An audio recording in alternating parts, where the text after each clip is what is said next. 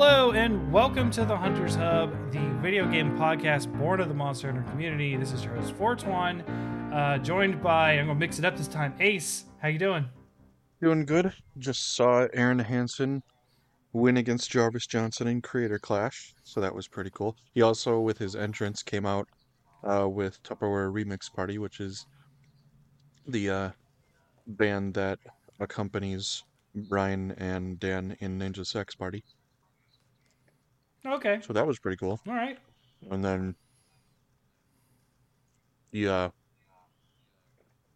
streamer that beat the shit out of Matt Watson last year, Dad, came out like a Mm-hmm. crackhead.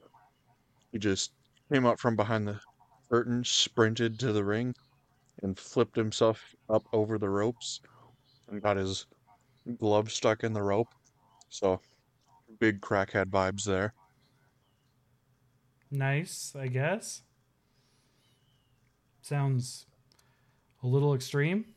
Oh, yeah. Everything about him is extreme. He's like he's a 42-year-old goober, basically. Fair. Okay. And welcome, Sasha. How you doing? I'm all right. I've had a really busy work week, so I am ready to have a break from that and talk about some geeky shit with you guys. Hmm. Oh yeah, yeah. We're. I. You're right, Sasha. I did nerd out on this topic. I enjoyed it quite a bit because it's different. So the audience knows. Sasha came up with this idea of you're going into a dungeon like you're in WoW. You need a team of video game characters, but it can be from any game. You're basically sending like assembling your all-star team of video game characters to do a dungeon in WoW. So you got to have your tank, your healer, and your DPS. So what would be your sort of superstar team? And as much as I was excited for this, it took me till Tuesday to find the last DPS. Like, tank, healer, DPS 1 was very quick. I had to think a lot for DPS 2. And then DPS 3, I was like, I don't know what fits. I don't know what I'm missing or I want to put in here. So I have some honorable mentions for stuff in here as well. So, like, I'll talk about, like, my main guy. And then I'll just before I do that, so honorable mentions are this and this for the role that I was thinking. But ultimately, and I only have one honorable mention for DPS, period. Like the DPS was easily the hardest category for me for some reason. It was hard to wrap my brain around. Okay, so who's going to be dealing a lot of damage yet sort of still a team player? That was also my difficulty, was that I kind of wanted to eliminate people, like Geralt of Rivia, like the overpowered people, Commander Shepard, obviously we could clear the dungeon with those people. So I did want to pick exceptional people in their roles, but not overpowered. I think 4 of my 5 are pretty overpowered, honestly. I mean, I think that eventually most of mine end up being overpowered too because they're from RPGs. So, I mean, yeah, okay. Whew. Let me see. Two of mine from RPGs. 2. The other ones are. So yeah, I've got RPG. I've got a platformer. I've got an FPS, 2 FPS, and a platformer. I have a Capcom. Nice. Yeah. If I even say the developers, it will give some of them away, so I won't. So basically, how do we want to do this? We're gonna do the full team. We're just gonna go talk about tank for everybody. I think we probably should do just break it up. Just have each of us talk about our tank and then healer, and then go through our rounds of DPS because.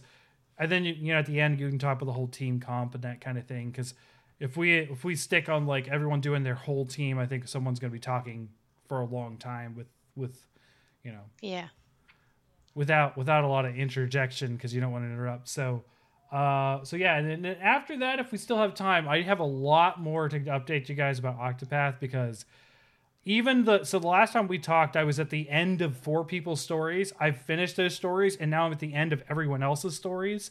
And I will say this: even the uninteresting dancer one became very interesting after chapter 3. I had a feeling that was coming, that it was going to be a sleeper. Yeah, I see. I kind of was worried it was going to be the most straightforward one, and it still is kind of straightforward. But we'll talk about it when we get there. Okay. We'll talk about it. Okay. It's an interesting. It's the most unique vibe of all of them. Not saying it's my favorite. It's just the most unique, I would say. Anyway, so without further ado, Sasha, I'm going to have you lead us off tonight because it was your idea. So in this wonderful all-star dungeon, which I did what I call it on Dungeon Dream Team is what I call it. Love it. Love that. So that's probably going to be the episode name is Dungeon Dream Team. So in your Dungeon Dream Team, what is your tank? My tank is Urdnot Rex from Mass Effect. Okay. Yep, I understand this reference. I understood that one. I felt like as I was doing this, not only was I thinking about the classic WoW dungeons, but I also was thinking about Mass Effect 2 and the suicide mission and how, like, who I really would have wanted on my team. You know? So, Rex. And in kind of thinking about what his WoW class would be, I feel like he would be a paladin. I could see that. He's very uncompromising. Like he's very that hammer of justice. He's got that vibe of he's just going to like there is no question about what's happening. It's happening and I'm doing it. Yeah. And that's kind of the paladin vibe. He also is just very much, you know, all for the good of the Krogan people. Like, he is a good guy. And you have to be good to be a paladin. So. Yeah. But I picked Rex. I feel like he is a big, beefy character. I've played Mass Effect through on Insanity, and I need to have Rex in the party for that. Yeah. Or, you know, I guess Grunt, if that's who your choice is. But Rex, that's the dude. Mm-hmm. So. Yeah, I don't like Grunt as much. Grunt's a bit weird. I think that benefits of having Rex as the tank, I mean, very obviously, as you get to the end of the Mass Effect trilogy, he's leading the Krogan people. So he's a great leader. Mm-hmm. And I'm envisioning like a protection paladin. Like classic WoW builds. Sure. Yeah. Okay. Yeah, or not Rex. That's a great one. I'm not as attached to the series as you, but we kind of tabled our Mass Effect talk. But I will say Rex is probably one of my favorite characters. And if we had been able to get the time, because like Bickering Bucks is on hiatus right now because Brian just doesn't have the time at all to do anything. So our Mass Effect discussion is also on hold because of that. Urdnot Rex is literally his favorite video game character, period. So he would be like in total agreement with you. Well, he would be tanking for his party as well. His Dungeon Dream Team. Yep. Alrighty. Cool. I like that one. So Ace, what do you have for your tank? So my tank is a bit of a goofy one. I decided why not have a little fun and go with Bowser. Specifically Bowser from Bowser's Fury with the ability to go into kaiju the form. Cat suit Bowser. So okay. Giant kaiju Bowser. Okay. Good for dealing with obviously swarms of enemies with low health and things like that, because he could theoretically just stomp or do his giant turtle shell spin or swipe, things like that. Not necessarily good for bosses though, because slow moving and cumbersome. Unless you play him in Smash Bros. Smash Bros. He's surprisingly quick. Mm-hmm. but Mm-hmm. not that version And he of does a Bowser. drop kick. Um, The Bowser drop kick is real. and then he can also do a bit of area of effect too, because he can breathe fire. Mm-hmm. Okay. So he's a little bit multifaceted while obviously being a bit slow and cumbersome because of his size, especially in the kaiju form. And then Yeah. I don't know if necessarily there'd be like a health effect of reducing when he goes up to kaiju form, because I feel like there needs to be some form of a drawback, because you can't just have him go up to giant size and then like have 4 times the health. That'd be a bit Well, overpowered. well, if we're talking like WoW rules, he would be pulling a bunch of aggro, and then your DPS needs to be pulling the aggro back. Mm-hmm. Okay, fair enough. Mm-hmm. And the healer keeping him alive, That's because right. that is the role of the healers, keeping that tank alive. Yep. Everyone else is secondary. The tank is the one that needs to stay alive. Mm-hmm. All right. Cool. So Bowser, I actually consider Bowser myself, but he's Really? not my honorable mention. Yeah. Well, you got me to I cover your butt on that one. Yeah. No, I'm glad. Did you guys see the Mario movie? I think you did, Sasha, didn't you? Yes, Or did and you let me skip tell it? you how my child made us miss Peaches, and I'm really upset about it. Oh, Cause what do she, you mean, like the song? yes, cause she made me take her to the bathroom 3 times during that movie. Oh. She's like, So you missed the peaches, peaches, peaches, yes, peaches. yes, yes, I did. Oh, it was so great. And she also made Yeah. me leave during the scene where like Donkey Kong and Mario are like doing their own little level to get to the top to crash the wedding. She also made me leave during that, and she's looking at me like, "Mom, the pee's coming out." It wasn't. She didn't even pee. She made me take her to the bathroom. She didn't even pee. Yeah. Wow. My kids, they were floored by the movie. They were like, "This is amazing." I loved it. I loved the movie. It and the D&D movie. We'll have to talk about this at some point, because both of those I want to movies were see the freaking D&D amazing. movie.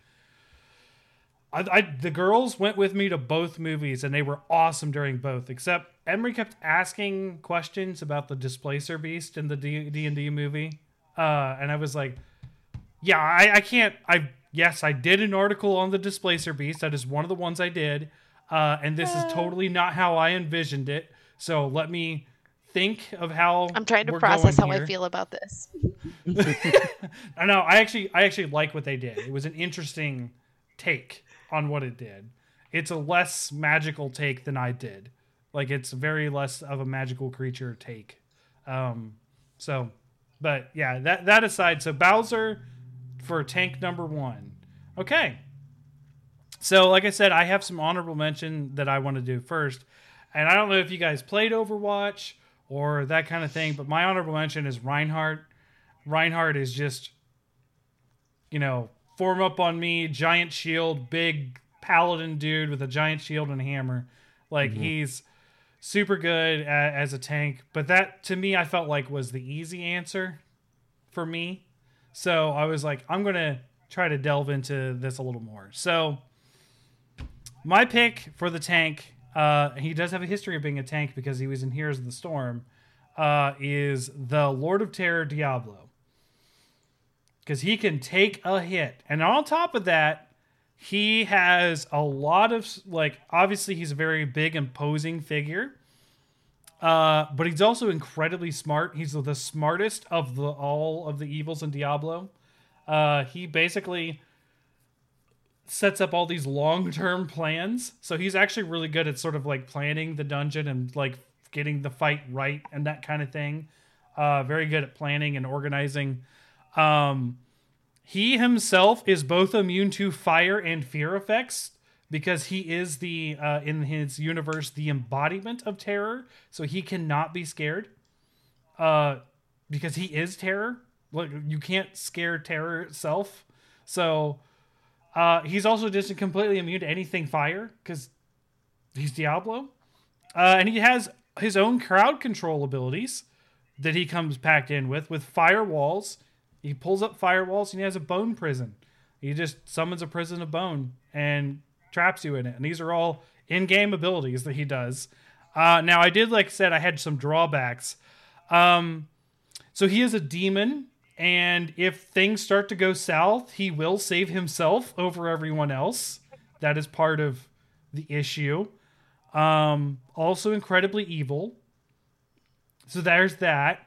And then if you happen to be fighting stuff, he's weak to holy damage because he's a demon. So yeah, that was my pick for tank. So if you had a healer in your party that was a holy priest, could they heal him? Yeah. So the way I thought about it is doing holy attacks specifically in this healer's universe, and holy healing are entirely different things. Healing and holy attacks are different. Like, attack and healing are different, and healing, despite being in the realm of holy magic, isn't necessarily an attack per se. Now, if this was something like Dungeons and Dragons, that's 100% how it would work. He'd have to heal him with negative energy, which would not be great. So, yeah. I did account for that. I did have to think about that because I was like, it's going to be a problem for healing. But, yeah, once I thought about it, I was like, no, because like that's not really a thing in that healer's game, per se. Like, Gotcha. Holy damage is a thing, but it's specifically an attack versus a heal. And there's other heals in the game that aren't holy as well. So I would assume he can still get healed. He also can kind of heal himself too. In Heroes of the Storm, he had the ability to heal himself by eating minions. So there's that too. And yeah, one of the things I mentioned, he was in Heroes of the Storm as a tank. So Heroes of the Storm is the MOBA of Activision Blizzard stuff. Well, just Blizzard. And Diablo was one of the very first tanks that they had. So there you go. So the next one to do is the healer. So who do you have for your healer, Sasha? Well, I will say my honorable mention for my healer was Wynn from Dragon Age Origins. And the only reason I didn't pick Wynn is, well, one, technically Wynn is dead. Wynn is a zombie corpse who's inhabited by a spirit from the Fade. But two, because she's an old lady and it just didn't seem very fun to have her in my dungeon dream team. So, but she is by far like an amazing healer. My pick is Triss Marigold from The Witcher. Okay. And I pick her because she is an exceptional healer, even in battle. And this does more draw from the lore from the books rather than what's happened in the games. But she is a seasoned battle healer, and she does fight in battle. Yes. In the games, she's the redhead. Yes, right? And she's my OTP with Geralt of Rivia because Yennefer is trash. Yeah, in The Witcher 1, she's the first card you collect and you don't have a choice. I mean, if I had a choice, it's still Triss Marigold.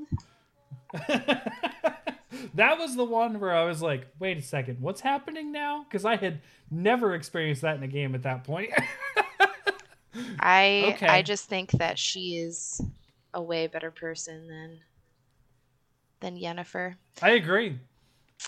Having listened to the second collection of The Witcher, yeah, so you kind of know like why it's not true love with Yennefer and Geralt. Yeah, because the wizard. Consent. Mm-hmm. So yeah, Triss Marigold. And if I thought about what her WoW class would be, I would pick Holy Priest. Mm-hmm. So Oh gosh, I didn't think about that. I didn't say that for Diablo. I thought I was he'd thinking probably be Death Knight for Diablo. yeah, he'd 100% Death Knight tank. Yeah. Yeah. Okay, so Holy Priest, that's pretty good healer. Like that's a lot of times cream of the crop for healing in Yeah. With a back in protection those days. paladin, like, guys, Yeah. we're off to a great start. Yep. All right, so Triss Marigold, the holy healer. Yeah, and I just feel like she's really positive, and you kind of need that to cut the edge of Rex. Yeah. Yeah, I just put that together that yeah, your team has Triss and Rex. So yeah, that'll be okay. We're gonna get shit done, All right. and we're gonna be really warm and cuddly about it. Nice. All right. So Ace, who's healing Bowser?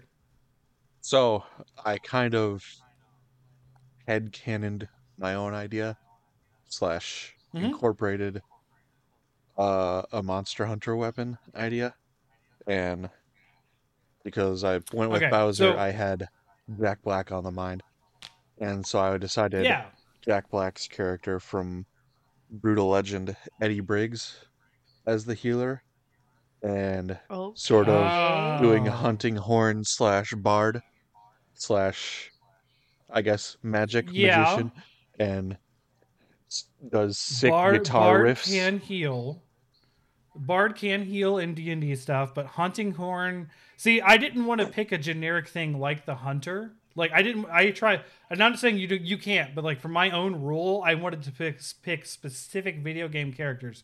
So I won't have a hunter on here, but I do like how you incorporated it. Like mix a hunter with Yeah. the what is Brutal Legend guy Eddie who Briggs, was played by Jack Black. Jack Black. Also, so you've got a Jack Black team so far. Nice. So I figured he could heal the team, heal the tank with some sick guitar riffs with Yeah. some classic 80s jams and stuff like that. Otherwise also doing Classico, you know, from Mm-hmm. Tenacious D. Whatever floats the boat. Okay. Although I could maybe It's I like it. It's an interesting one. I like it. I I could maybe approve. see him getting distracted though with the guitar solos as everyone else is trying to move on. But, you know, Sure. He just gets so into the healing that he's like healing people after the fight's already done. Just getting it, just like hmm just going full No, he out. just Okay. accidentally heals the other team because they're also rocking out. yeah, Yeah. pulls a Eddie Munson and does a Mm-hmm. sick puppet master solo on the top of a RV. Okay. All right. So kind of goofy, All but right. I was like, I had the similar thought of I didn't want to just be like a hunter with a hunting horn. But Yeah. I Yeah. like the Yeah. idea of healing with music because, you know, that's sort of a thing to. It's a thing. Oh yeah, it's a bit. It's been a staple of Dungeons and Dragons forever. Mhm. Not just healing, but spellcasting with music. Music having this magical quality. That's the whole point of the bard. Yeah. To a degree. So, yeah, and that's in folk tales and other things outside of D&D. The bard. There's a whole game series called The Bard, that's about that kind of stuff. Hmm. So, pretty good. Okay. So my honorable mention is a super goofy one. And the reason why I didn't pick it because I didn't feel it fit the theme of the party that well. And it would be a little ridiculous. And it would also be like hard to do mid battle. And that's Chef Kirby. And if you're unfamiliar with Chef Kirby, is he cooks enemies into delicious cakes and desserts. And then you get healed for eating the cakes and desserts. The only problem is if there's no trash mobs and stuff to do that mid-fight, you're not getting healed. And then also it's kind of hard to eat a cake mid-fight to get healed as well. So like it was fun. It was a cool idea that I was kicking around, but I was like, it's not as immediate or powerful as I would want it to be per se. because you can't get Mados out of it. You only ever get cakes. So you can't do it to a boss. It's I just will be unfair. right back. Sure. So my actual pick is kind of biased to what I've been playing recently, and it's Temenos, which is the investigator from the Holy Cleric / investigator from Octopath 2 that I've been playing. And like I said, because the way that healing works in his game, it being a holy healing isn't necessarily holy damage, so I don't think it would really hurt Diablo to a degree. Even though he could, because he does have offensive holy skills. One of the reasons why I picked him is he's also got a very detective-oriented mind, as well as Diablo, so they could very, very much put their heads together to figure out a lot of problems. Very good problem solver. He's also extremely strong-willed and probably wouldn't be bullied around by Diablo. Probably would put him in his place, so to say, speaking wise. And he's extremely skilled in magic and healing. And I say extremely skilled as in he does more damage as a spellcaster than the spellcasting default class character Oswald in the game. When he is subclassed to be a scholar along with a priest. So like in the game, in my version of the game, Temenos is a priest scholar, or a cleric scholar, and then Oswald is literally the other way around. He is a scholar cleric, and Temenos has better damage. Like straight up, his stats are just better. And he's got better healing. So like, because damage in that also equips to healing damage as well. So like, he's just a really skilled and really intelligent individual for what he does. And with his amazing detective ability, they're not super amazing, but at least he's a thinking person. He's not just there for the ride. He can, suss out any problems. And then also wouldn't be bullied by Diablo because he'll try to keep him in his place. So, what class do you think? Oh, he's 100% a holy priest as well. Holy like priest.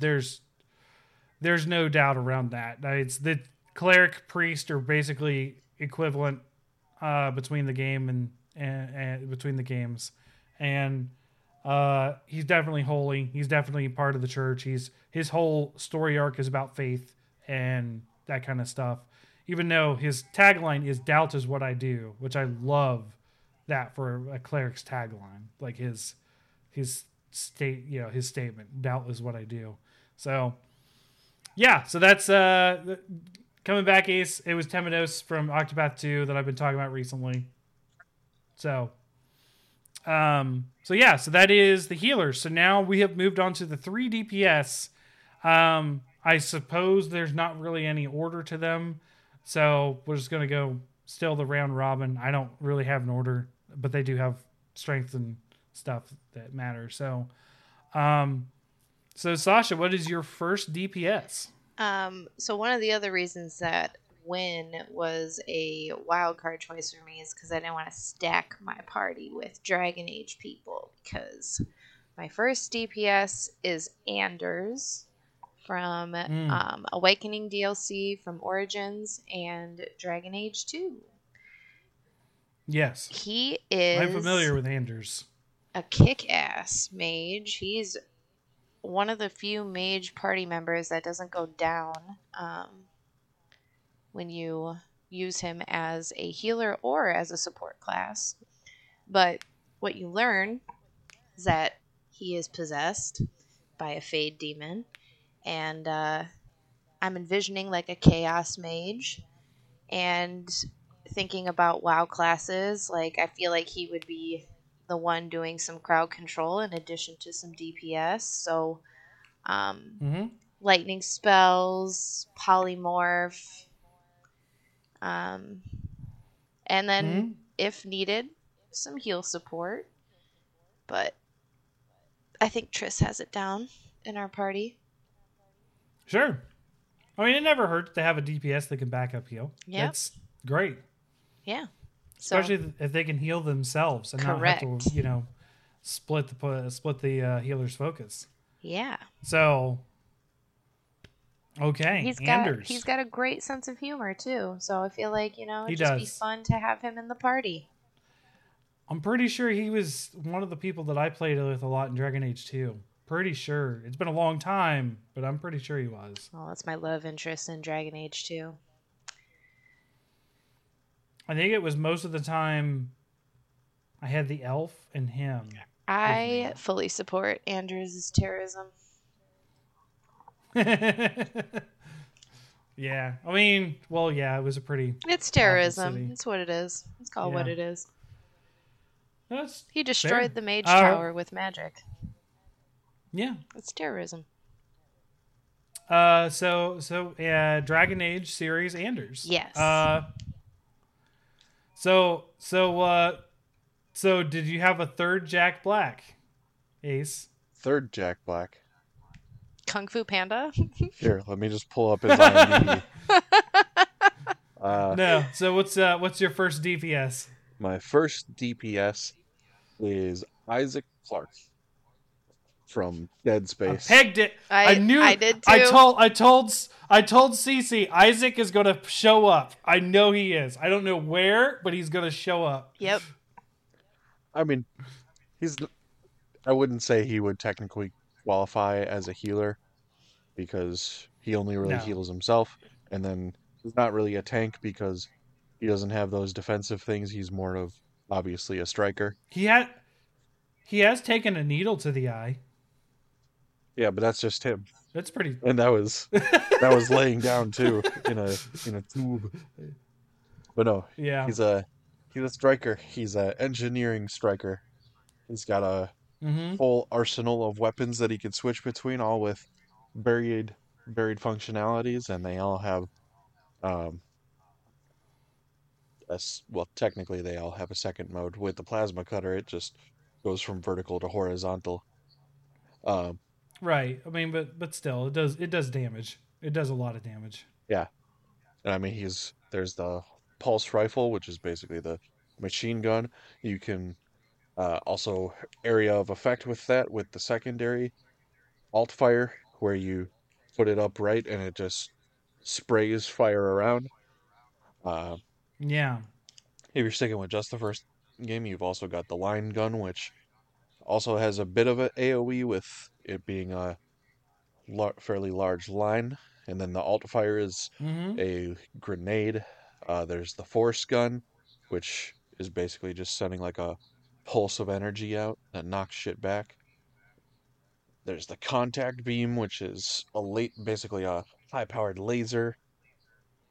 And then if you get into like the second game, there's like the javelin gun, which you can use to pin enemies to the wall and stuff like that. So there's a whole bunch. And then he's also got abilities with kinesis, so he could pick up the bodies of dead enemies and hurl them back at the alive ones. And then he's got stasis, so he can slow down enemies with an AoE effect. So he's a versatile DPS dealer. Crowd control DPS. Only drawback is that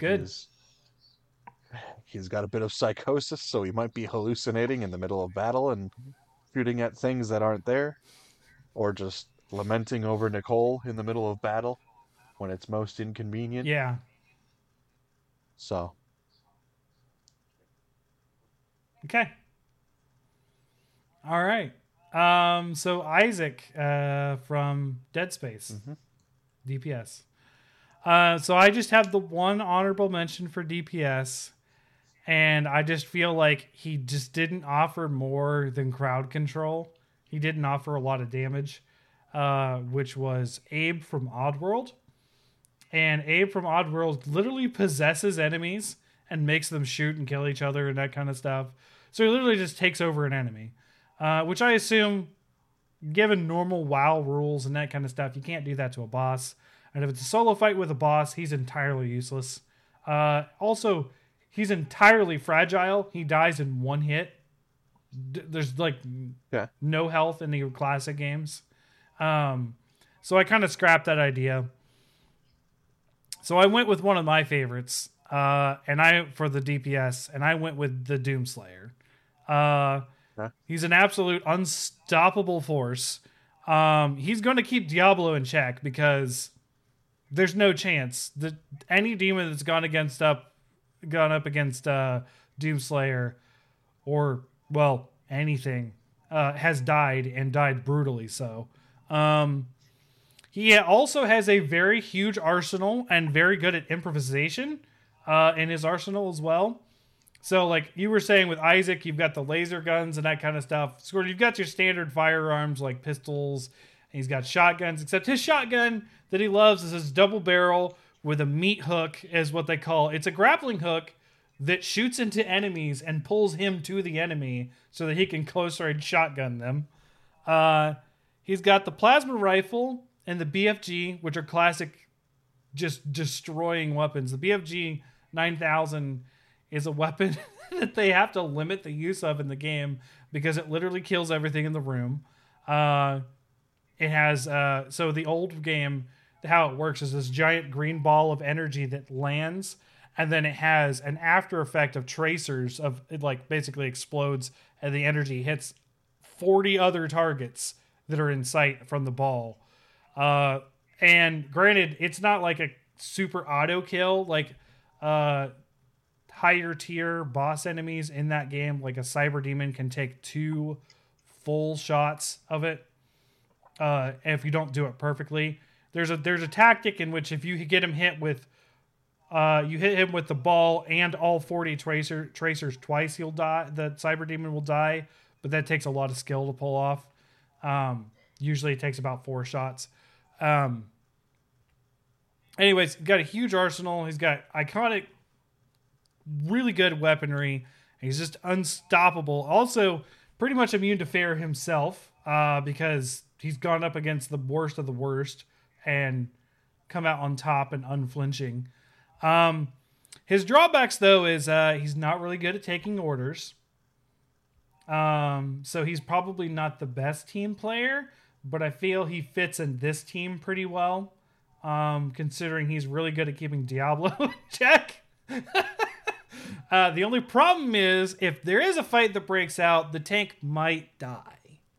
He just might, because you can't stop. Once the Doomslayer decides to kill Diablo, it's pretty much going to happen. Like I don't know if what force can stop him from it, because he has, in his own storyline, killed the devil, like, oops, which was supposed to be unkillable, was supposed to be immortal, and he unimmortal. Unimmortal Tim. I'm envisioning the BFG as a trinket that has like 3 charges and a 12-hour cooldown. Probably. Like it could work that way. If he was so the cool thing is he's actually got a lot of options at both close and long range. So he's a really great DPS, but the problem is he's all force. Like he's not a lot of defensive stuff. He makes up for that in a speed per se, but you're still going to get hit with things.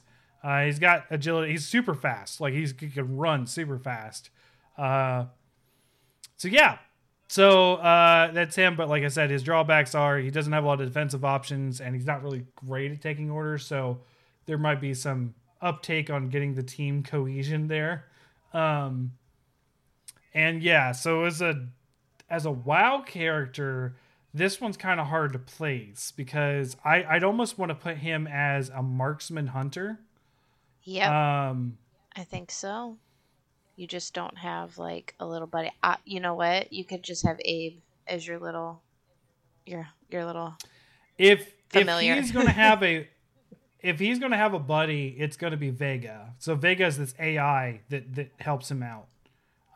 So Vega, it's weird. He's basically your guide throughout the whole thing. He kind of like radio talks to you, like some other modern FPS games.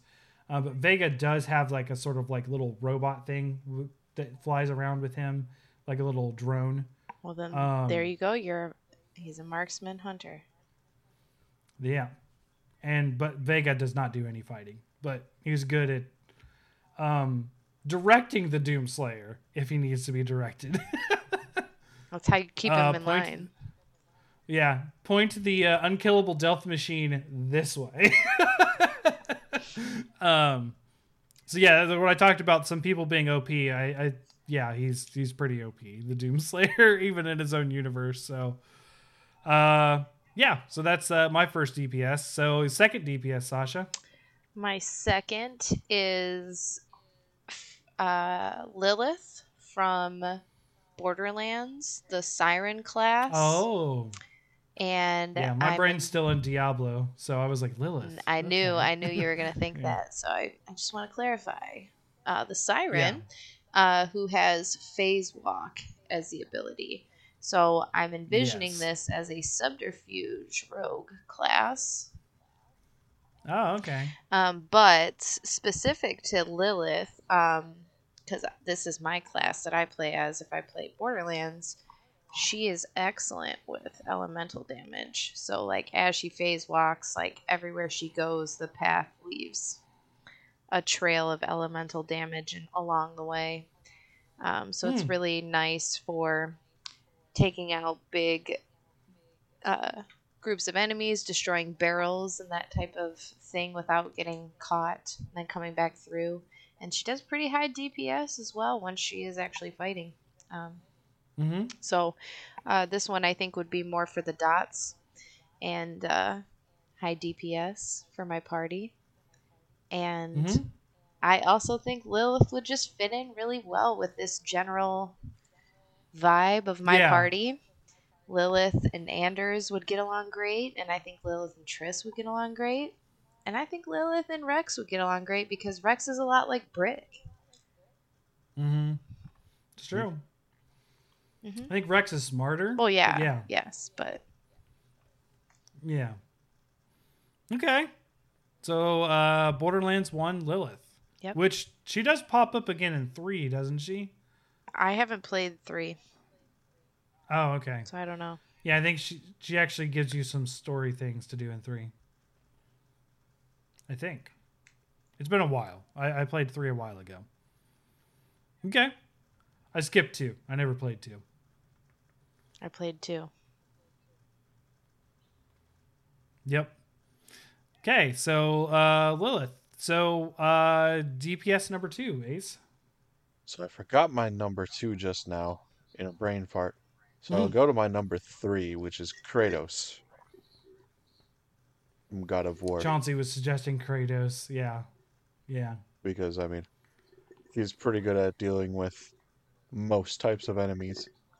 He's got a bit of AoE both with the axe and his rage mode as well. So he's a pretty versatile fighter. Yeah.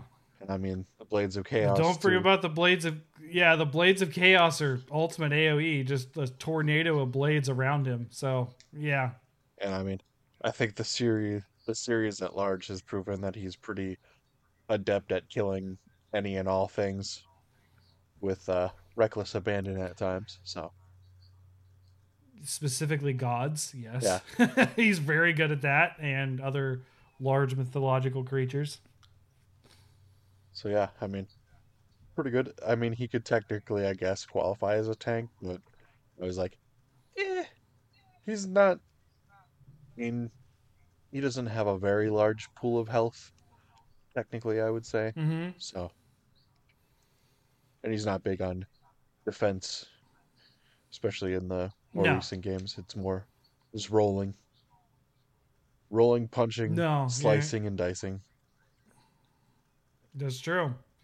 I played him very tanky in Ragnarok, but that's just how I played. So, because I was not good at deflecting / rolling out of danger all the time, so made him super tanky. But yeah, it's a play style thing. Now I remembered it.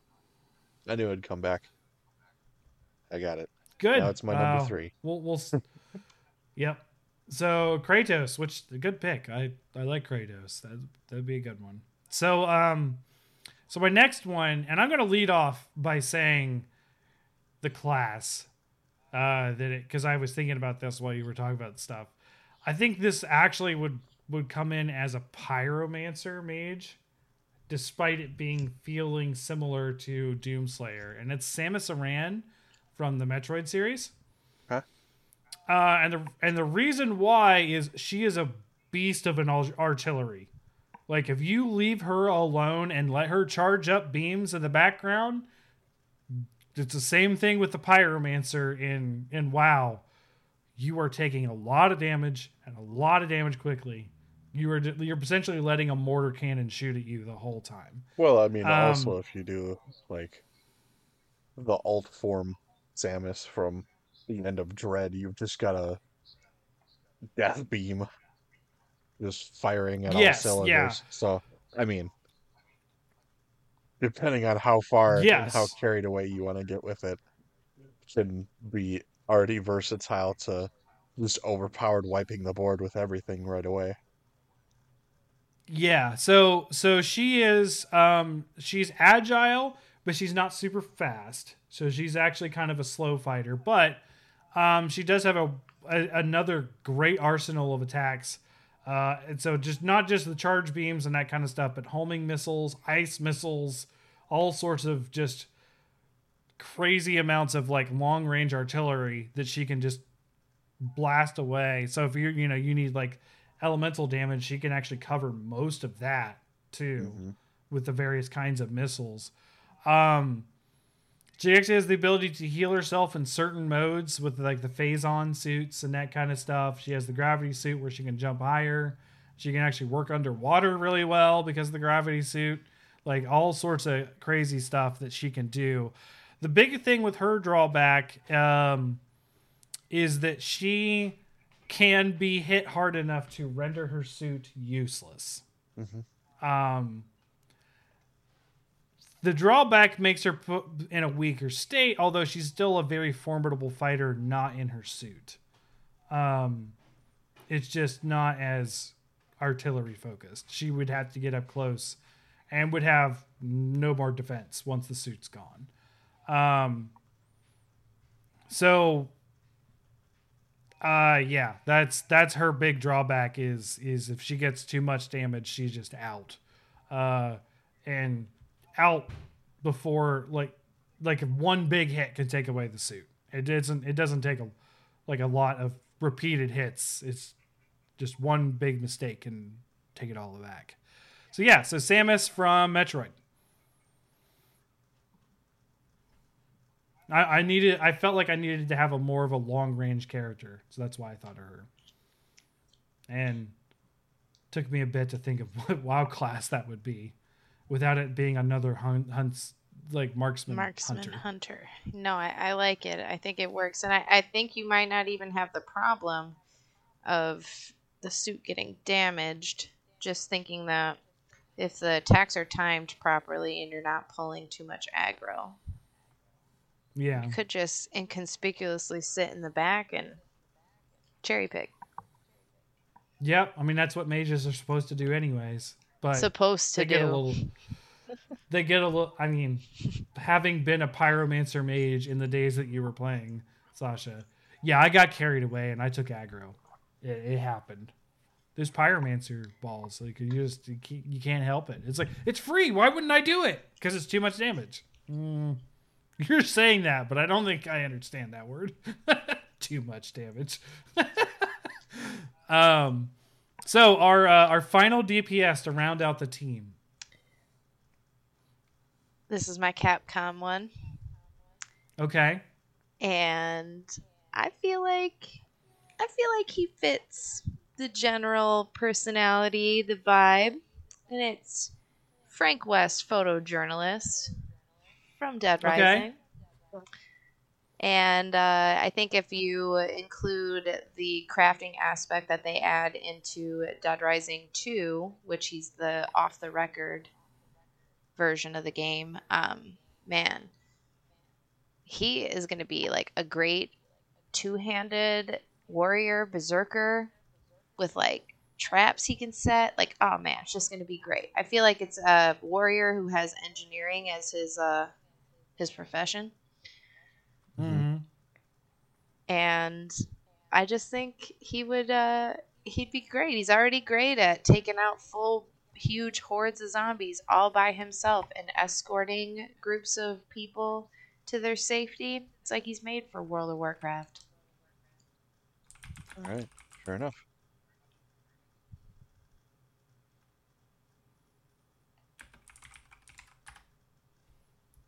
Yeah. Okay. So Frank West. I didn't play 2 that much. I only played the first one, so It's all I'm not right. as familiar with him. 2 is okay. People complained about the protagonist, so they released the game again, but with Frank. Yeah. Yeah, I heard that. Yeah. Okay. Yeah. So yeah, and he's good. Gary did improvisation. That's for sure. Using anything and everything to fight with. So I like that about it. He's also got a good sense of humor and not afraid to get his hands dirty.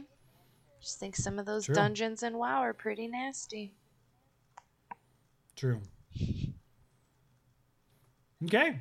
So the DPS, the final DPS for you, Ace. So I decided that Cal Kestis would be a good DPS striker for the Having final a team member. Jedi is a pretty good, pretty good. Well, a Jedi that can thing to have switch on your between a team. single blade and a double bladed lightsaber, too. Mm-hmm. So it can go from quick 1v1 to crowd control with the double-sided lightsaber. And then Right. got several force abilities too, so pretty versatile. And then he's got crap! That's BD1 too, so coming he out can this month. have BD1 analyze threats before they enter the room, so no one's running in like Leroy Jenkins. Yeah, it's a good reference there. What, from like early So 2000s or whatever? Mid 2000s?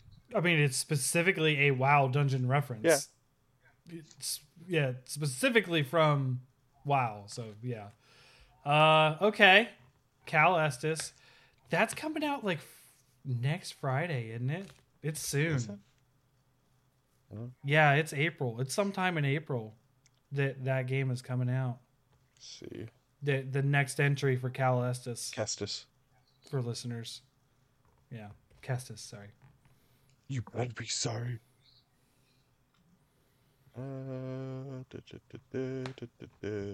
So, Jedi Survivor. Yeah. No, not Hogwarts Legacy. Fuck that. 428. Man, that keeps coming. Yeah. So, goodness, what is? I don't even know what today's date is. It's the 15th. So, About 2 weeks. 13 days from today. So, yeah, 2 weeks from yesterday. So, not next week, but the week after. There you go. Yep. So, Cal Kestis, the lone Jedi survivor of Order 66. Again, how many Jedi survived lone. Order 66 in the story? It's a lot. Well, It's a lot more than I expected. I mean, yeah. A lot of people complain about that, and it's like, well, they said there are around 10,000 Jedi at the time of the Yeah. order, and you have to figure that, not all of them were directly in battle or in scenarios around clone troopers to be killed off like that. Plus, Right. some were obviously Padawans who had masters that were able to get them out. I mean, Kanan Jarrus was one. We see him in Bad Batch Season 1. Right. I mean, just there's a lot of things set in that time period where they're like, all the Jedi died, and then they're just like, Nope, this one's still alive. Nope, this one's still alive. Nope, this one's still alive. I mean, I get that they didn't get everybody, Mhm. but like they keep saying they did, and then someone else keeps popping up every time. It's just a bit weird. Yeah. Is all. I will be right back again. Okay, sure. So I do have another honorable mention that I thought of while I was thinking of stuff, and the reason why I didn't even include him, I did consider him before, is because that he's anything he does, Doomslayer just does better in the same genre, and that's Turok. Turok is just a great dinosaur hunter, but he's more fragile and has a worse arsenal than Doom Guy, so it just wasn't worth it at that point once I had Doom Guy on the team. So this last one for me, I wanted to sort of have that sort of melee DPS in there. And I was trying to think, how does that work with Diablo, who's sort of like, I don't know, doing a lot of crowd control, doesn't really care if he hits his teammate with it or not. Probably. So someone had to be extremely fast and agile, get in and get out DPS. So I took a long time to figure this out, and I was actually talking to my brother about it quite a bit, and we were trying to figure out like what could be the last one. And of course, I wasn't going to take any of Chauncey's ideas because I didn't want to. Not that he has bad ideas. No, he did. He has good ones, but I didn't want to. He came up with his own list as we were talking about it, and I didn't want to take anything from his list. And then we were pulling out of the driveway because he doesn't have a car right now because we just didn't have enough cars after the company stuff. We got rid of a bunch of cars. So I was taking him somewhere, and a song came on my mix, and I totally forgot about this game. And I was like, nope, that's it. That's the answer. This is perfect. Ghost Runner, which is a first-person sword. It's not really a shooter, but he's extremely fast. He does incredible amounts of parkour, and on top of being extremely fast, he has a dash that leaves like a ghost image behind of where he dashed from, and then he just sort of appears. He's just like that fast of a character, and his whole game is about like what's that game with the parkour and it has the black haired lady? Mirror's Edge. Yeah. It's like Mirror's Edge if she was faster and had a sword. So, really fast guy. He's a cyborg, so able to go that fast and that kind of thing. He would be really good at sort of stepping in, doing a bunch of hits with a sword and stepping out to hit sort of like whatever's attacking Diablo and get out. Sort of like pull the super kill. He'd probably be good with bosses. He's probably good. Oh, that's something I forgot to mention with Samus. Samus is really good at boss fights and really good at hitting target points. This guy would also be really good at being agile enough to get around to other spots and distracting and doing all sorts of stuff. Like, his speed is very, very much his bonus. And I have down his notes, in his game, his sword kills anything in one hit. I don't think that would probably be the case in the dungeon because that's not how WoW works. But it could be a very high cooldown, very high damage attacks that he can sort of like dash in, do a bunch of basically like a DPS dump and get out, and then that kind of thing. Problem is he's a bit fragile, right? So like he can't take a lot of damage, but again, that's another just normal thing of DPS. He's also a cyborg and potentially hackable. Now, there is a story beat where he is being controlled by the person who created him, which he actually, through his own willpower and own like things, actually escaped that control. But that is still a weakness of him being a cyborg, is he could lose the ability to work if he was hacked. I think your class is combat rogue. I was thinking assassination rogue, but combat rogue could work too. Yeah. I was thinking you're definitely a rogue class, like building up the combo points, moving in quick, then coming back, hitting them hard with the big Mm-hmm. sword damage. Yeah. Yeah. And yeah, it's all because I have a lot of his songs. Like, uh, my ringtone is one of the Ghost Runner songs called Infiltrator. It's just really great music. It's some of my favorite video game music, and I don't have remixes of it. It is the OSTs, like really good stuff.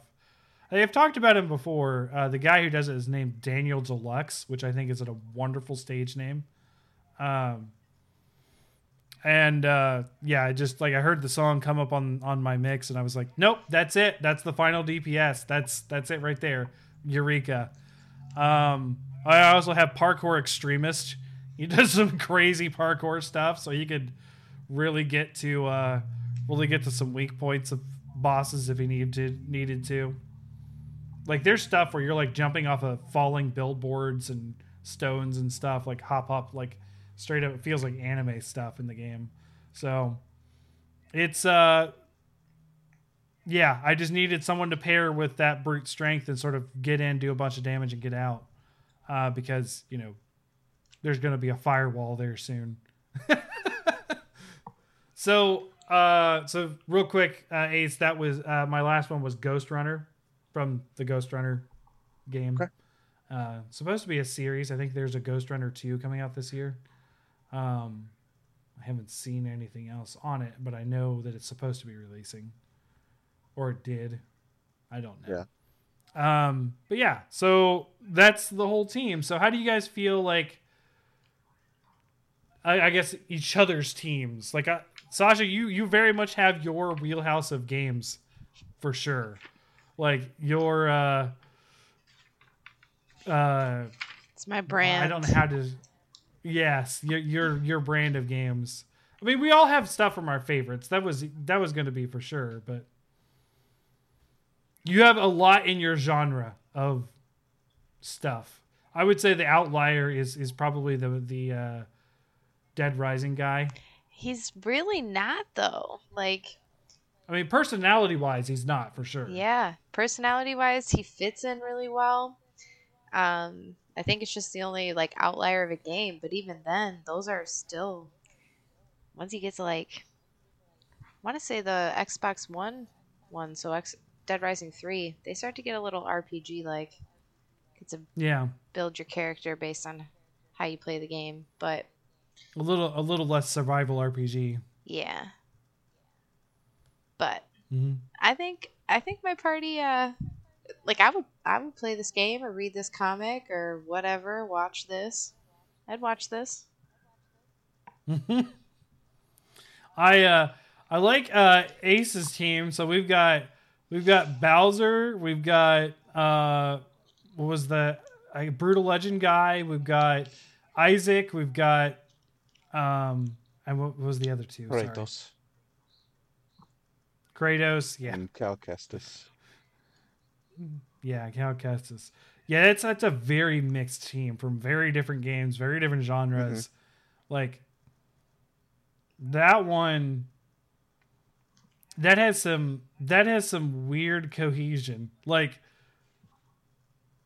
I don't know how they would work as a team. Like Bowser would be like off like doing his kind of own thing, I almost feel like. Yeah. And I could see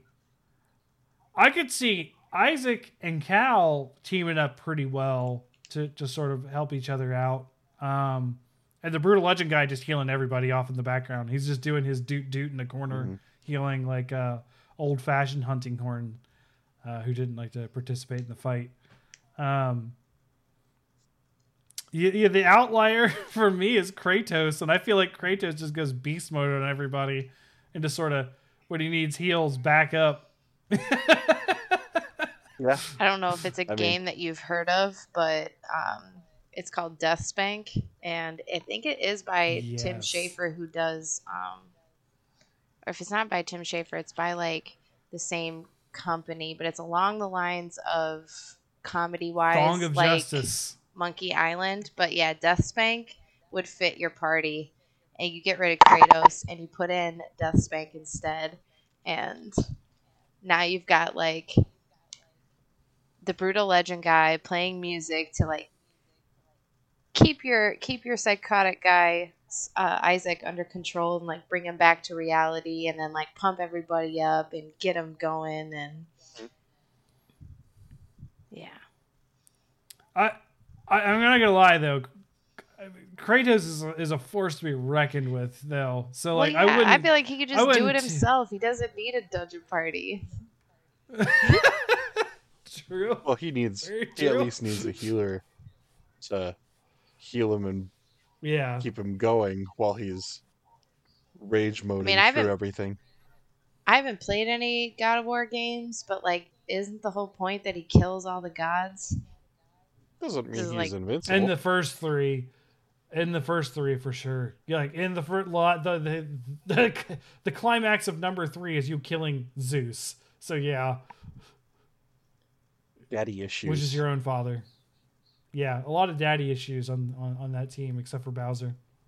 He's got like Oh, he is the weird, daddy like issue trying to find a. with all the children. He that kind of has. is because he only has one child canonically. The Koopalings are not his kids. Adoptive kids. They're relatives, but I don't think they're kids. I think they're cousins of Bowser Jr. I think they're nephews and nieces. Mm-hmm. I think canonically. So yeah, I don't know, I still like it. So my team, I actually kind of had a bit of a theme of like this heaven and hell thing with Diablo and Doomslayer and that kind of thing. Right. Ghost Runner and Samus don't really fit that thing, that theme too well. But on the same flip side, Samus, Doomslayer, and Ghost Runner are sci-fi stuff, because like Doom is heaven and hell mixed with sci-fi space. So and then really the only like classical like RPG thing is Temenos. So he's kind of like the odd one out in comparison to everything else, but I think he would work fine because he's a very independent character in anyways. Yeah,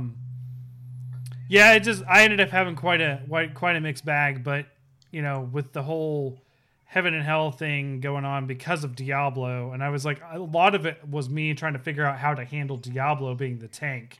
So like I had Temenos being the healer that could keep him in check, Doomslayer could keep him in check. The only one that really isn't caring about Diablo is Samus, and Ghost Runner is there to work with Diablo and getting in, doing a bunch of damage, and getting out. But so yeah, so there's our Dungeon Dream teams. I had a lot of fun coming up with this stuff. It was a cool idea. Unfortunately, we're going to go to a not as cool idea next week. We're going to be doing the next part of the Sasha describes monsters to Ace, which I like doing. I think it's fun. It's definitely fun for me as the person facilitating it and seeing Ace be like, "What the crap is she talking about?" Kind of thing. But yeah, I was quite I like the villain idea too, Ace. The problem was that I don't focus on villains a lot of the time, so it was really difficult for me to come up with stuff with that. But we did give your answers on that show. I don't know if you listened or not, but I tried to. I think I might have just pulled up my podcast too early. Oh, I'll have to re-listen to it. I started it before bed and must have fallen asleep before I got too far through it. Yo, speaking about podcasts, since I moved in, I have not listened to any of Horror Virgin or Romancing the Pod. I am like well over a month behind on those shows. Like, well, and I was up to date flawlessly for like 2 or 3 years on those shows, and Romancing the Pod ain't even that old. I was from the beginning up to date on that one. And I have not been listening to stuff. Like, I have just not. And I know that it's been several weeks that I did not listen. Because I actually caught up almost with a different, with the Recotopia, which is the new Sincast one. Mm-hmm. I caught up on that, and I had to listen to, I think it was 4 or 5 episodes to catch up on that one. Okay. So I am really behind on my podcast listening because I have been playing too much. Because like I've been playing games that require attention and listening instead of listening to something else. Right. Speaking of which, I have some updates on the crazy stories that I was talking about last time. So I'm going to try to get through these quickly because it is mostly just me talking on these. But so I mentioned Temenos being the cleric, and there was a corrupt church thing going on. Turns out that basically the head of the Sanctum Knights, who the Sanctum Knights are the sort of like paladins of the order that he's in. The absolute head of the Sanctum Knights is the child of a surviving group of people that were massacred by some other people that have nothing to do with the religion, other than that they were part of that religion.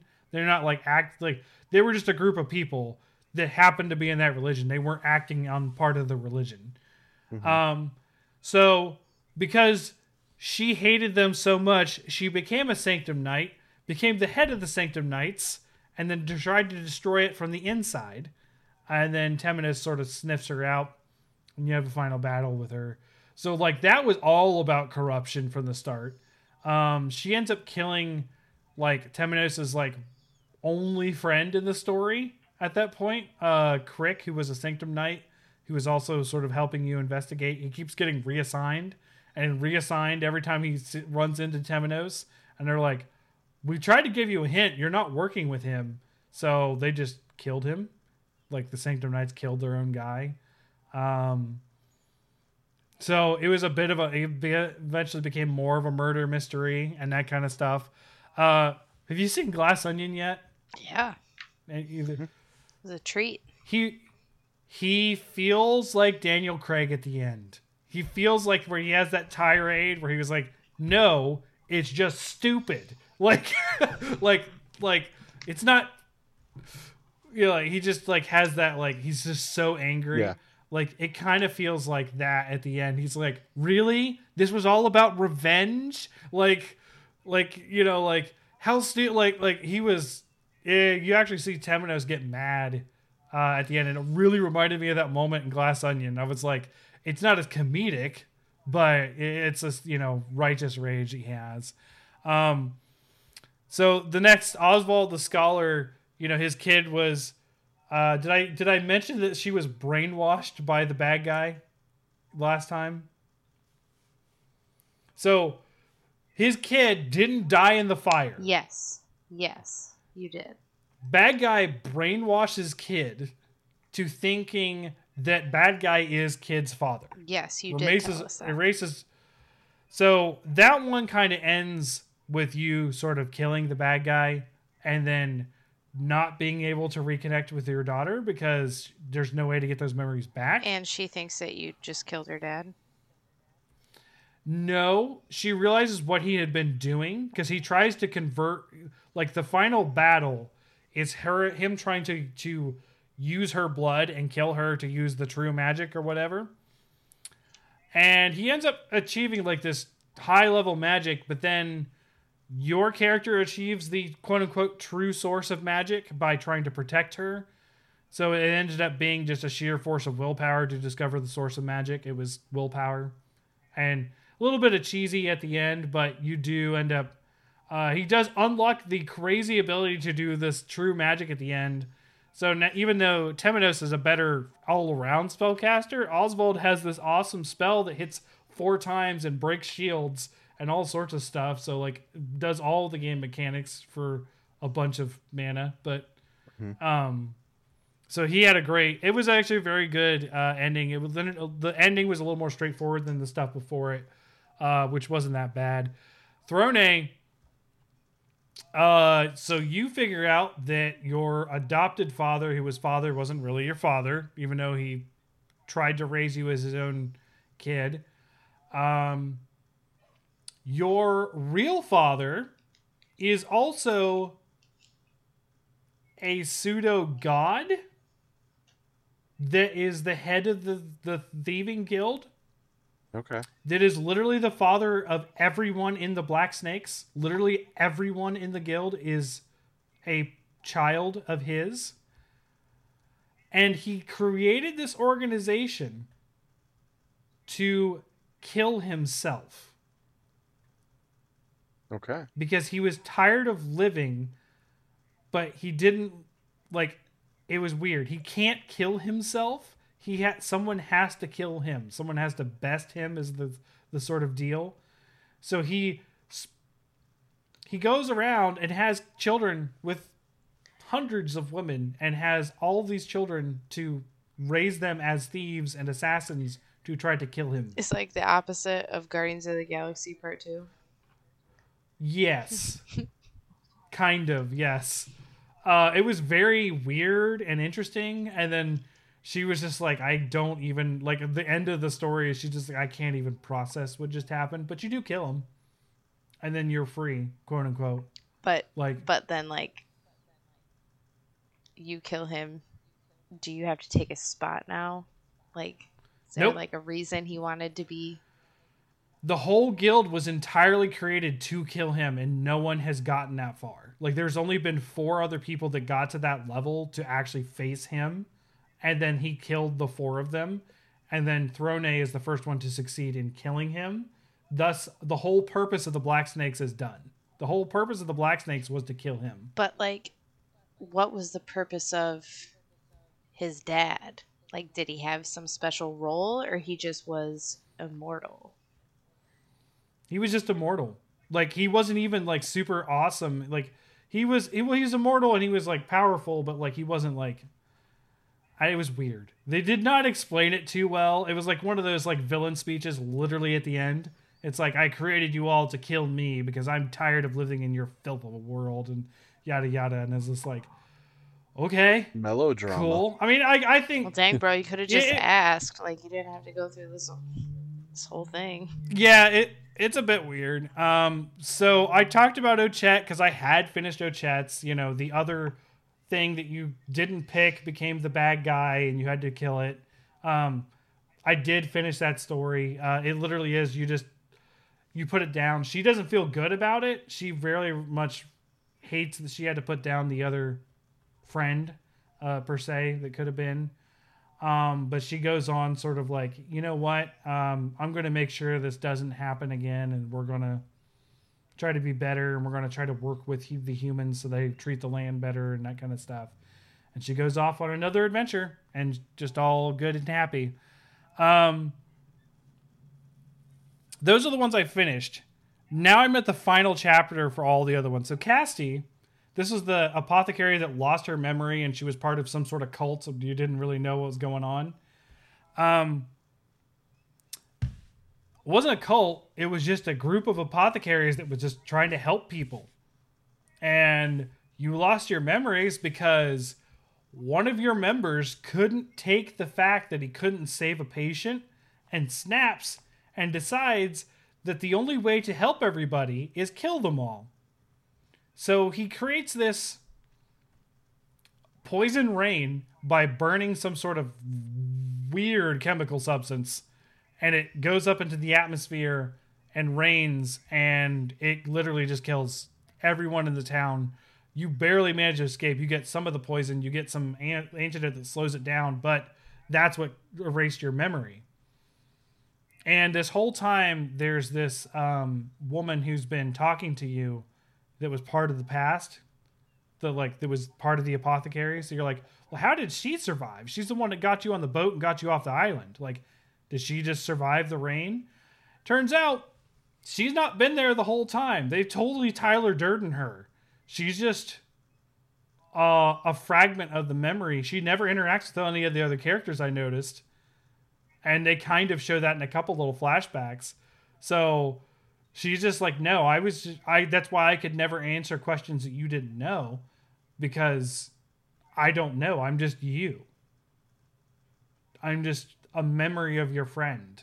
And that friend that did push you and do that kind of stuff. So like, it was actually a very interesting and poignant part, but now she has to, the last chapter is going and stopping this guy who snapped from releasing this purple rain on literally the biggest gathering of people ever in the world. And she's off to stop him. And that's like the final confrontation. Hikari the warrior turned out to be very interesting.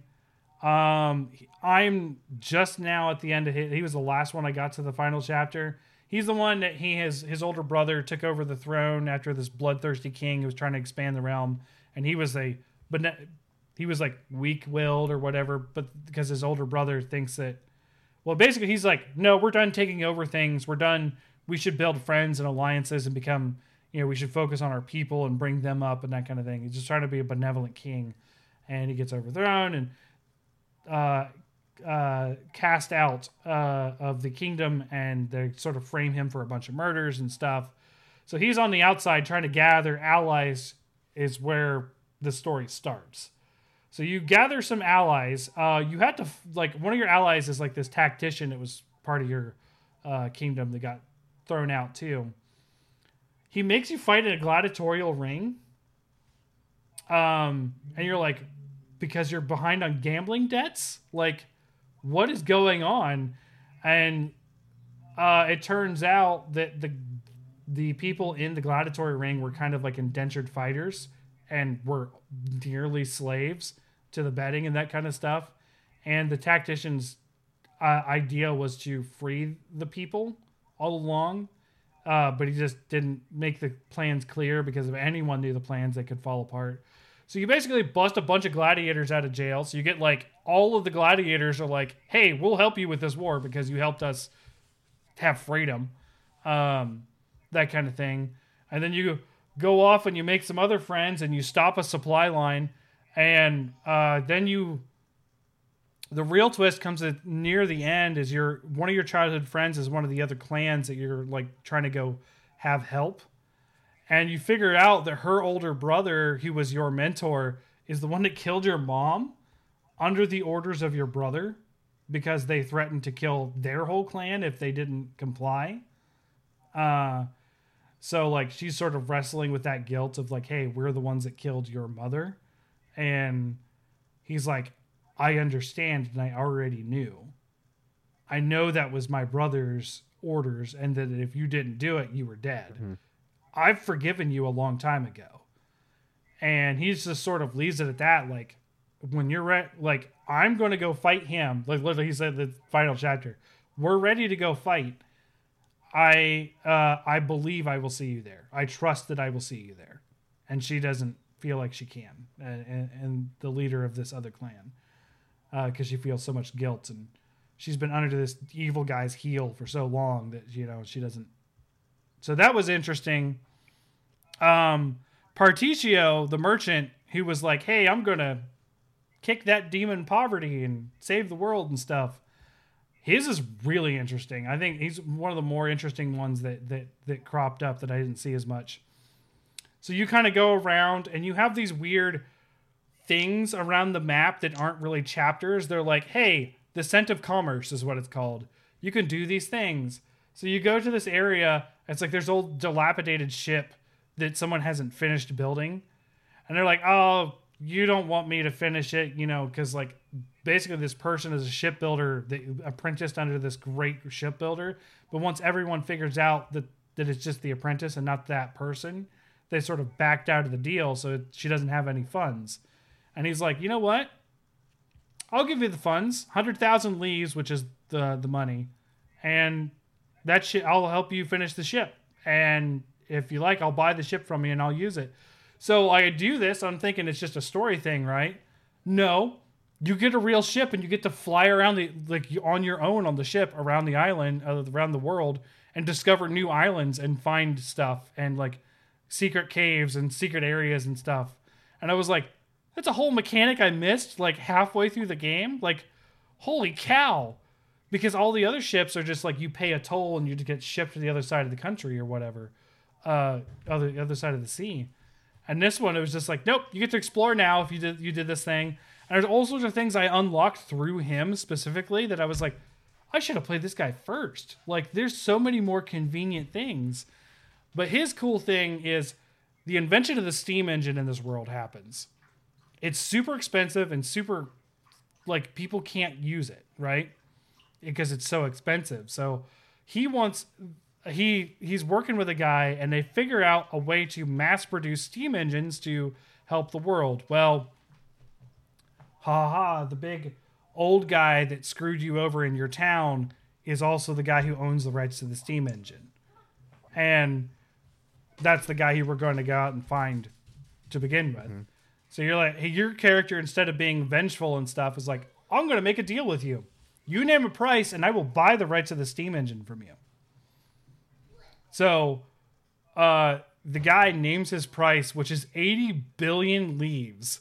And I was like, I don't know if the number counter goes up that far on the currency. Like, at the time when he said that, I probably the richest I'd ever been in the game, and I was at 300,000. And I was like, he's literally the rest of the game me just being like, hey, once I get the 80 billion leaves, I go and buy this and his quest line's over.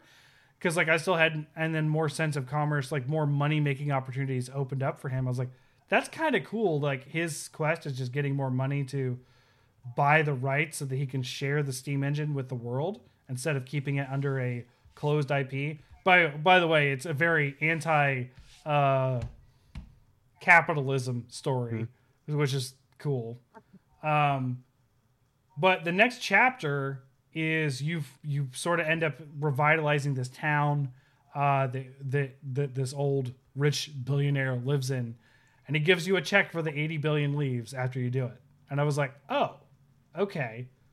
And he doesn't know what a check is because it's, it's early in the industrial era for them. So that sort of like he has the check, but it's like, hey, he's probably still not going to put it. He probably didn't expect you to actually have the money. So he's probably not going to put it over without a fight. So that's sort of where that one's at. And then the last one, Agnia, the dancer, the one that I said it was super straightforward and boring, starts out still the same way. You go to this town, you get to see this super rich and famous person dance. Her name's Dulcinea, like actually Dulcinea from like, oh crap. What's the name of that fable? Help me. It's Don Quixote. Dulcinea was the waitress that Don Quixote fell in love with. So Dulcinea is this famous singer and star that you want to be, and of course you go around the world helping these like people from the entertainment industry. You get a wagon out. Feels pretty straightforward. You're like, okay. And then you start to get some dark undertones from this Dulcinea person every once in a while. Like she pops up and she's like, I don't like this Agnia. I don't like her being, around or whatever. And it's like, she's just like a little person. Like, why would you do that? Then it comes up to Dulcinea is trying to buy the whole area of a town and kick everyone out. And you kind of like have to fight to stop it from happening. And then she's like, you know what? I like your style. We're going to go on the world stage and do a dance off. Here's the ticket. And the winner takes all kind of thing. And it sounds straightforward as I'm saying it, but like you see a lot of this stuff unfold over time of Dulcinea's plan and that kind of thing. It feels, but the vibe, what I was saying earlier is so unique because it feels like an old, like, I don't know what era, but black and white movies musical where singing in the rain, that kind of vibe where things are super happy, we're going to be happy despite things being sucky and down, and we're going to overcome it with positivity and hard work. And it feels like watching an old black and white movie in theme. And I was just like, wow, that's actually really unique for a game. Like, so yeah, it's just really, it ended up being a lot more interesting and fun than I thought it was going to be. Because it's like, hey, I just go here and perform and dance and do this and yada yada. And that's the way it starts out, but you start to get a little more intrigue. You start to get like, hey, like a lot of things riding on you becoming a star now because, oh, and then you also figure out that your mother trained Dulcinea, and I forgot about that. Your mother is the one who trained her and helped her become a star, and then you're trying to do your mother a service by becoming a star and a dancer and stuff. It was really interesting. And you get to hear the love story of how your mother and father met, even though your father's really tight-lipped and doesn't talk a lot in the game. It was weird. There was a little, like, they have little side stories of, like, when you walk out after your story beat, you can press plus to hear an extra line of dialogue if certain people are in your party. And you can go back and listen to them retrospectively if other people aren't. So if you missed one. And Hikari, the warrior, was like, it sounds like your mother was a very, good person or whatever. And she's like, yeah, Agnia's like, she was great. And he's like, if you don't mind me asking, how did your father make her fall in love with you? Love with him? He was like she's like this big superstar and he's just a tailor. Like, how did that happen? Like, I'd like to know. And she's like, well, this may be surprising, but she actually proposed to him. And it was like, oh, that kind of sounds interesting. And she proposed to him because she put on a dress he made, and she knew immediately that she always wanted to wear his clothes because he was so good at it, I guess. So she sought him out and sort of fell in love with him. It was an interesting little fun love story that you learn about through this sideline of dialogue. It was just, I don't know. I'm really enjoying the game. It's probably not going to be my game of the year, but it's going to be up there because Diablo, of course. But right. I know I word dumped all over you guys for that, but that is what I have been doing with my not so many work days because of the tooth stuff and yada yada. No, you're good. I am hoping to finish the stories probably not this weekend, but early in the week, and then do some extra stuff because I found all sorts of crazy stuff. I found a new class called a weapons master that has all these ancient weapons defined, and I found like all this like extra stuff to do, and I think it's really fun. I'm really invested, super invested in the game. It's pretty much the only thing I've been playing. I've been playing a little thing here and there. I've been trying to like play something on the PC so that I can listen to a podcast and not fall behind as much, but that's not working out so well. So I don't know. So yeah, that was my big Octopath 2 dump, and I'm sorry for all the spoilers that I should have said beforehand if people are playing that game. But it's super cool. I love it. Like, I knew I was going to love Octopath 2, and it took me a long time to get around to playing it, but man, it's so good. Anyways, so next week we have more Monster Hunter stuff to talk about. And then after that, we'll have another Ace idea of what we're doing. And we'll go from there. So, gotta think of something, Ace. You got a week. Well, you don't have to announce it on the show, but you got some time. Anything else going with you guys gaming-wise before we go? Like, you guys been playing anything lately? I know I just talked a lot about Octopath. No, I had a really busy work week, and I've been watching trashy Love is Blind. So.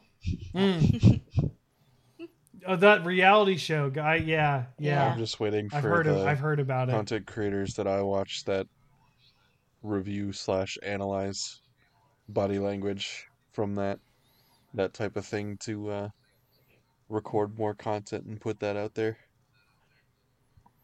Yeah, I follow a couple of Doom YouTubers, and both of them that I follow have really cut back on content recently. So like I go to YouTube and I'm like, all right, nothing to watch. So then I watched a lot of movies. Like I watched Doctor Strange 2. I hadn't seen that one yet. Um, It was all right. what else? I got to Yeah, it watch was Cocaine Bear yesterday. nice. That was How'd goofy, you like it? goofy, It gory. is. Um, you know the male paramedic that shows up, Yeah, yeah. The guy with the beard. Yeah. mustache mainly. Um, Oh yeah, yeah. he is actually, I know him from TikTok. I don't know if you are Hmm. familiar, Sasha. He's the one that did the IKEA worker, the retail ones, where it's like you We're guys, like, you just lost a good customer, and he's like, good. Don't ever come back again. yeah, yeah. Yeah. Oh You guys no. should open more lanes. And who's gonna work them? Yeah. You saying you want a Yeah. job? Are Okay. you looking for a job application? Okay. I can send you a video. They're pretty funny. I enjoy them as a former retail employee. But yeah, I also Yeah. painted my nails. Yeah. I didn't show. You both match. Emery painted my nails today. Nice. So it's green with red sparkles, and it's coming off. And you missed the story. I think you weren't on yet, Ace, but Emery forced me to learn how to pick locks today. Oh, really? She locked the bathroom door and then closed it and shut it on the outside, so no one was inside to unlock it. Ah, And the credit card trick doesn't work because it's so old of a door, it doesn't work that way. mm-hmm. So there was this tiny little pinhole at the end of the knob, and I figured out I could stick a screwdriver in and hit the thing and unlatch it. And Well, so I also, learned how to pick a lock. I don't know how the credit card trick works in the first place because most door latches go past like. So you shove it between the actual thing that goes in, and you actually end up tripping the lock to come back. And it actually pops open without you. I've done it with other doors. It works at my mom and dad's house. Hmm. Because my door was locked by one of the girls, and it locked me out of my bedroom once. And then I had to get. Luckily, I had my credit card or something, a credit card around. I don't use my actual credit cards. I have like old, like, for this occasion, sometimes I have like an old. I used to be part of USAA Mm-hmm. insurance because when I was married to my ex-wife, she was in the Air Force Reserve. Mm-hmm. So I was in the military insurance. And I have their old card, which I'm no longer a part of. So I just would shove that in the lock and it would pop open. It's not an exact science. Yeah. It takes some finagling with the credit card, but I've done it before. All right. This one, it just wasn't possible. It wasn't working. That's what I was doing before I hopped on the chat. I was literally trying to figure out how to, because like if no one could get in there, that's my only bathroom, and it was locked. So I was Mm-hmm. like, no one's gonna be able to use the bathroom. I I mean, was like, good job, Emery. Thanks for teaching me how to pick a lock. our bathroom, I Out would of say, pure technically has sarcasm. backup locks, because it's got a little slide over lock on the door. But then Mhm. there are also two wooden drawers for towels that are right by. So like, if something actually went down, we could just slide those out in front and get out the bathroom window if we needed to, or someone needed to. Well, the problem also is the door swings out from the Mm-hmm. bathroom. It doesn't swing in. So like normally when you're trying to do that with a door, you're normally trying to swing it away from you too. So the lock was actually facing the wrong way for me to do the credit card thing as well. Yeah. So that also didn't help, and I was just like, oh no. Like what am I gonna do? So I learned how to pick my lock to my bathroom. All right. So so I don't think there's anything else for me to talk about. Like I said, I've mostly been playing Octopath. I've been playing Fortnite with the girls sometimes, but that's it. Mm-hmm. We got a win once. Nice. That was interesting. It's not easy to get a win, so the fact that we got one felt like a lot of hard work on my end. Cece helped, that's for sure, but it was stressful. Yeah. So thanks everyone for got something in my throat. Thanks for everyone for tuning in and watching and listening. Next week we'll be back with some fun Monster Hunter guessing game with Sasha, and I think I still have that all set up and ready to go. We got a long way to go though, because every time we do it, I'm like, we'll get through a lot more. We get through like a row, and there's still like 7 rows left, and I'm like, man, I found a lot of monsters. So there might be some fun ones left. I don't know exactly where we left off, but we'll figure it out. So, thanks everyone, and we'll see you next week. Bye. Bye. Bye.